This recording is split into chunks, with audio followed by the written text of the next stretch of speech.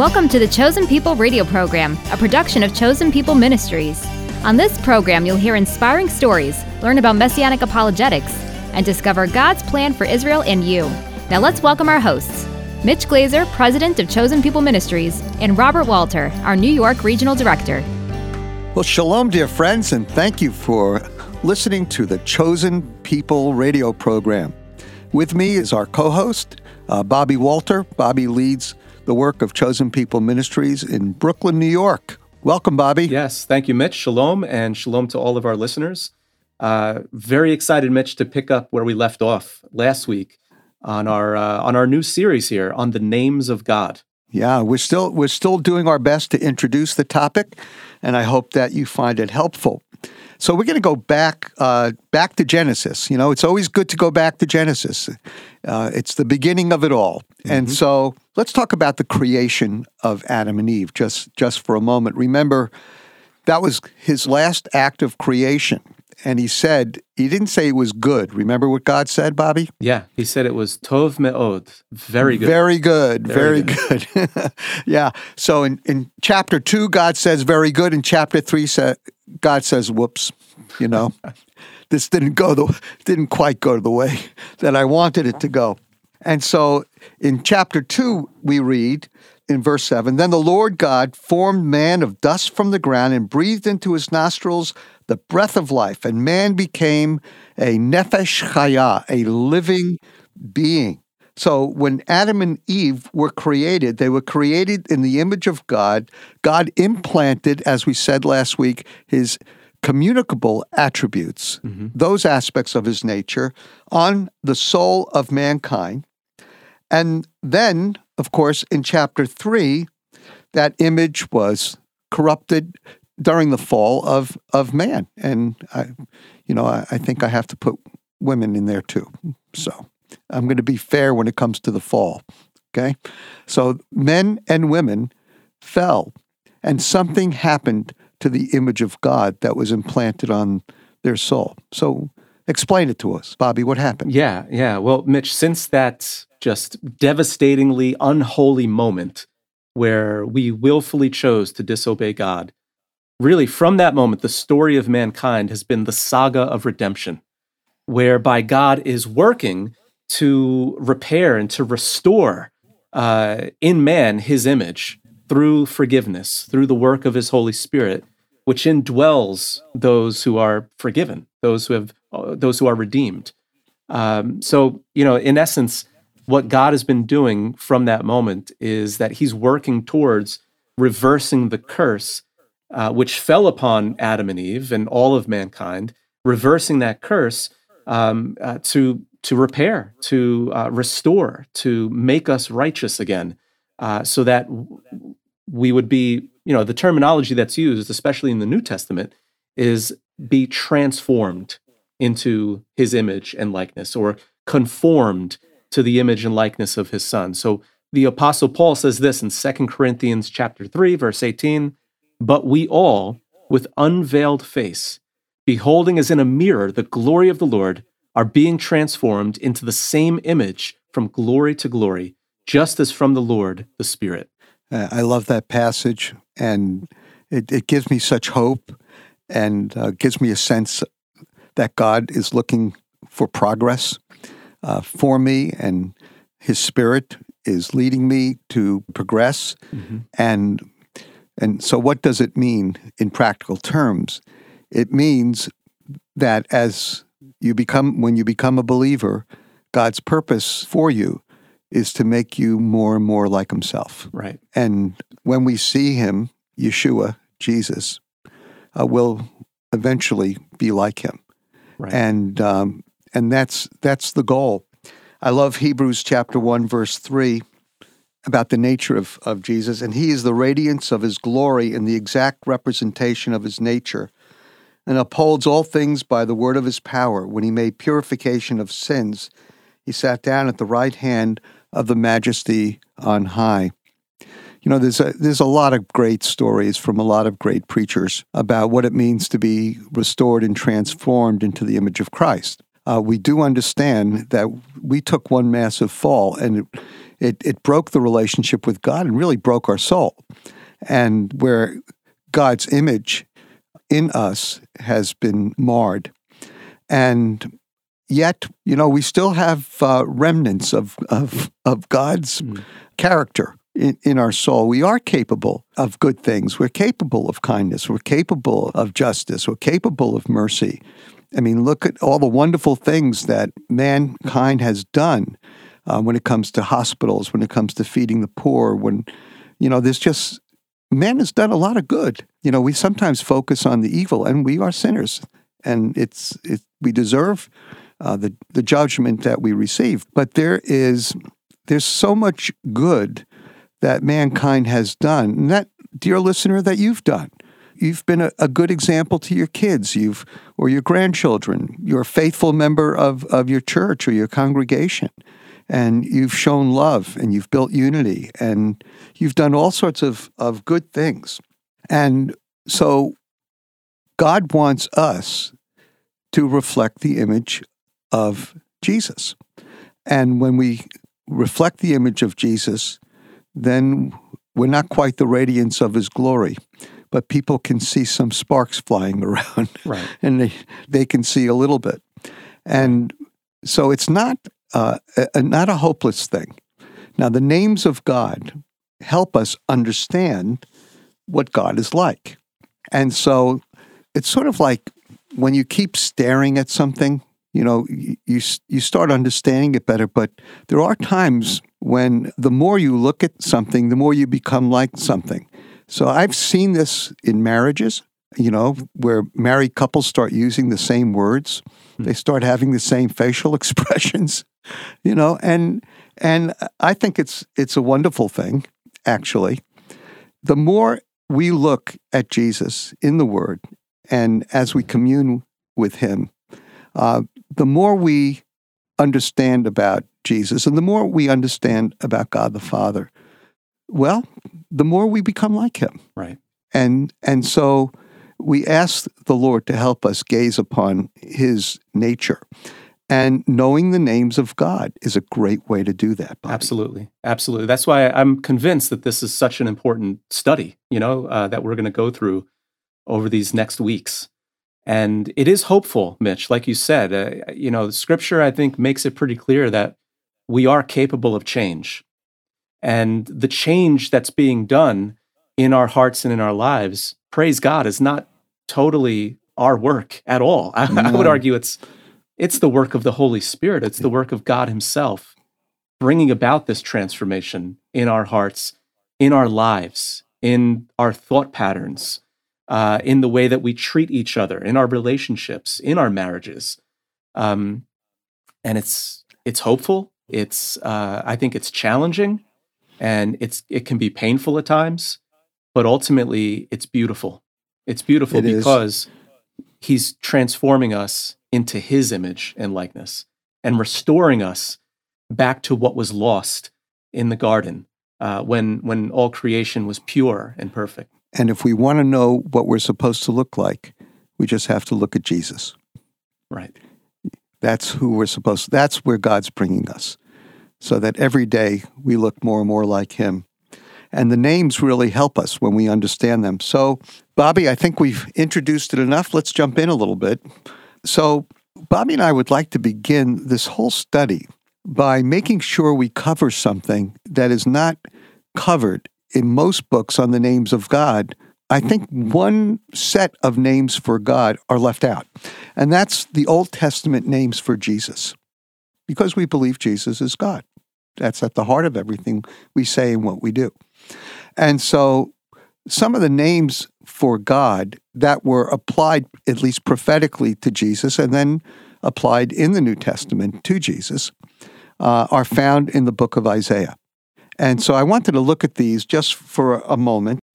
So in Isaiah 9, verses 6 through 7, we read, Bobby, you want to read it? Sure.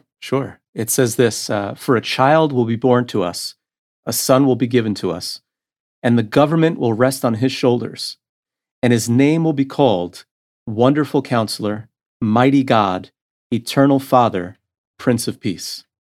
There will be no end to the increase of his government or of peace, on the throne of David and over his kingdom, to establish it and to uphold it with justice and righteousness from then on and forevermore. The zeal of the Lord of hosts will accomplish this. If you look at the last part of chapter 9, verse 7, Isaiah said, and there will be no end to the increase of his government, implying that whoever this ultimate Davidic king is, that Davidic king is God himself. Right. Because it will be an everlasting rule and an everlasting reign. And so it only makes sense that these 4 couplets of names, prophetic names for God, for Jesus, they would imply a divinity. So look at them with me for a moment. So the first one is Peleoetz, wonderful counselor. I love what Paul says in Romans 11, where he says that God doesn't need a counselor. You know, who can offer God advice? So you have a wonderful counselor, but this wonderful counselor is actually divine. So the wonderful counselor doesn't counsel God or the king, counsels himself. And so he is a wonderful counselor. Now, we do believe that God is a wonderful counselor and that he speaks to us through his word and by his spirit, gives us comfort, helps us understand difficult situations and relationships. Always like that. But he is a wonderful counselor. That's who he is by his nature.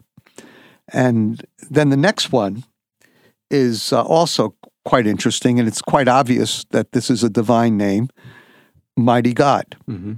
Any thoughts on that one, Bobby? Yeah. So El Gibor is what it is in Hebrew, mighty God. And this is honestly incredibly profound that Isaiah is using this title, this name, to talk about a son that's going to be born to us, to talk about a human being. I mean, it's just so clear. How could a kid be mighty God? I mean, exactly. I've heard of Jewish parents, talking about their child in exalted terms. Sure, Jewish mothers especially. Jewish mothers, but this is going a little far.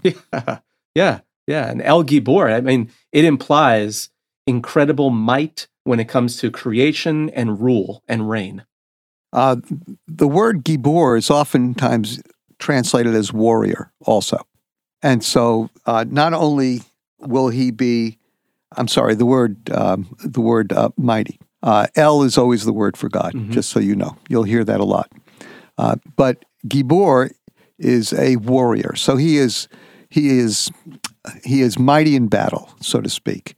And he is the one who fights battles for us. You see, again, knowing the names of God, even prophetically that are applied to our divine Savior, Jesus, knowing the names for God have very practical use for us. We know that he is a wonderful counselor and that his advice is better than anyone's. And then secondly, he is a mighty, all-powerful warrior. So if you've got battles to fight, there's nobody better to fight them than the Lord God himself. And so if you feel alone in the battle, you're not alone in the battle because the mighty God, the warrior God, lives within you by his spirit. And so, dear brother and sister, why are you fighting so hard when the Lord is ready to fight for you? So sometimes the names of God cause us to relax a little bit and to allow the one who fights our battles to fight in our place. And sometimes we win wars through prayer. And we win battles through prayer because we see our human battles in light of his presence. And we realize that we're trying to fight things on our own, that we should turn to him and let him fight.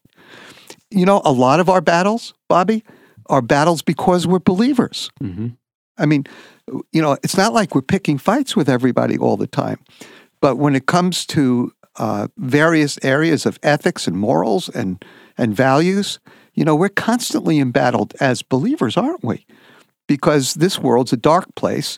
It's not the God of this world rules this world that's passing away, and we're part of a different universe, and we're not in the world. We're of the world, and so we have battles. Isn't it good to know that one of these prophetic names for Jesus, the Messiah, Savior, and Lord of all, is that he is a mighty warrior and he fights the battles. So God is the one who fights our battles. We just need to sometimes let him do it. Mm-hmm. So what's the third one, Bobby? Yeah, so the third one is Aviad, which means eternal Father or everlasting Father, which again, we're getting a glimpse into the window of God's nature and character. Yes, he's a counselor, a wonderful counselor. Yes, he's a mighty warrior God, protective and helps us and fights our battles, but also he's our Father and he's eternal. He has no end. I mean, to me, that's just spectacular, you know?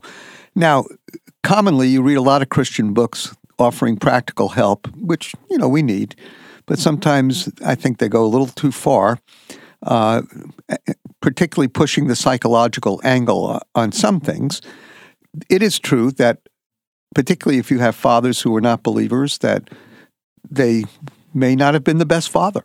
And certainly forgiving your own father is an important step in coming into a relationship with your Heavenly Father, because it's not good to project your earthly father onto your Heavenly Father, particularly if your earthly father was not the best example. And I'd say, you know, many people have that issue. But I want you to know that he's the perfect father. And you do have a relationship with a perfect father. He loves you. He cares for you. He knows what's best for you. You can trust him. Again, he fights your battles with you. He is a perfect father. And so sometimes we do need to ask the Lord to help us let go of any negative images we have about a father, and many people do. We live in a fallen world, let's face it. But he is an all-good father. And so, you know, I just love this passage. And the fact that he's an eternal father just makes it even better. Yeah. So this is a father we will have forever. A lot of us have lost our fathers. And even if the fathers were not the best fathers, we usually love them very much. And so the loss of a father is really tough to handle. Imagine having a loving father who's perfect that you'll never lose. Mm. Isn't that great? It's beautiful. I love the names of God.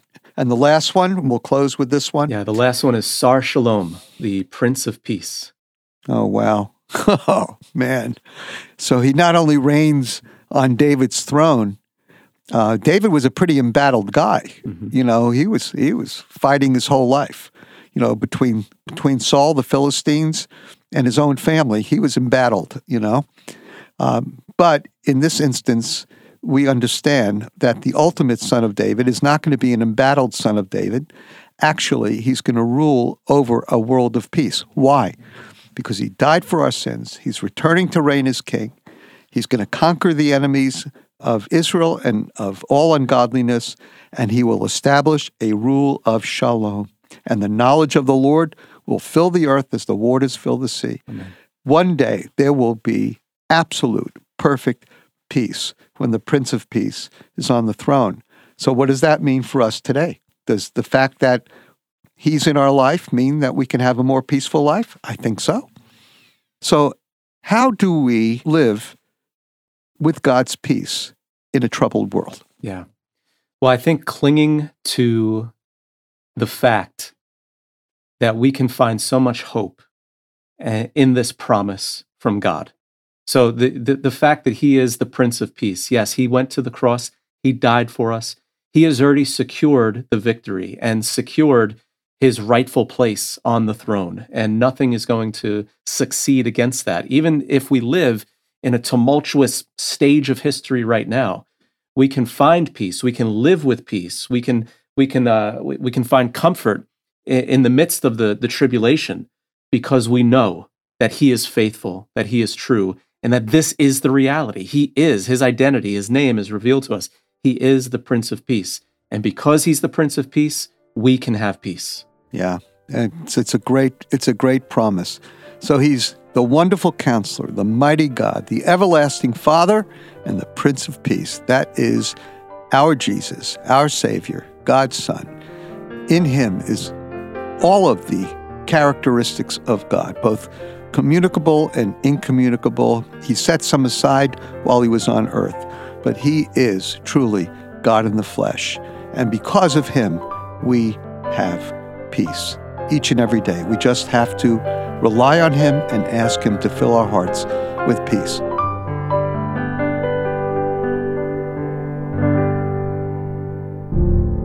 The Jewish people are scattered throughout the world. You might live in the middle of a Jewish community or in the middle of the heartland with no Jewish neighbors for 100 miles. Maybe your best friend in college was Jewish, or the only interaction you've had was watching a Jewish actor on TV. Maybe you visited Israel and fell in love with the land and its people, or you haven't, and visiting Israel would be a dream come true.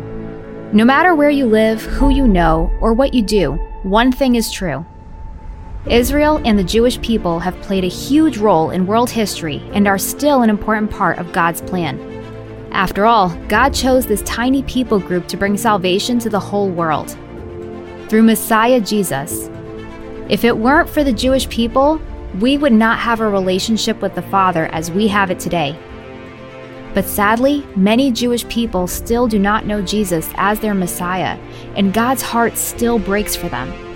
So let's join in their story, playing the role that God wants us to play in their salvation.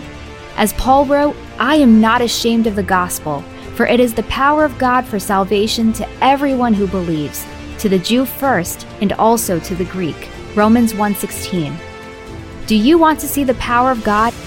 Unite with his heart to reach the Jewish people for Jesus, and you will see him unleash his purpose, promise, and power in your church and community like never before. Let's make God's priority our priority.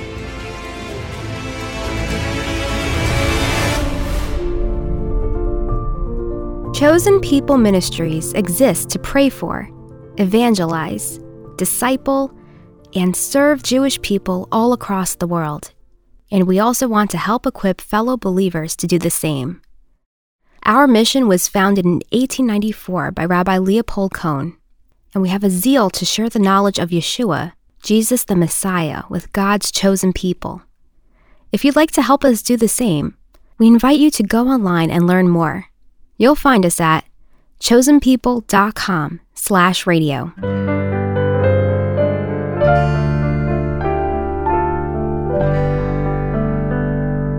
You're listening to The Chosen People, which is produced and sponsored by Chosen People Ministries.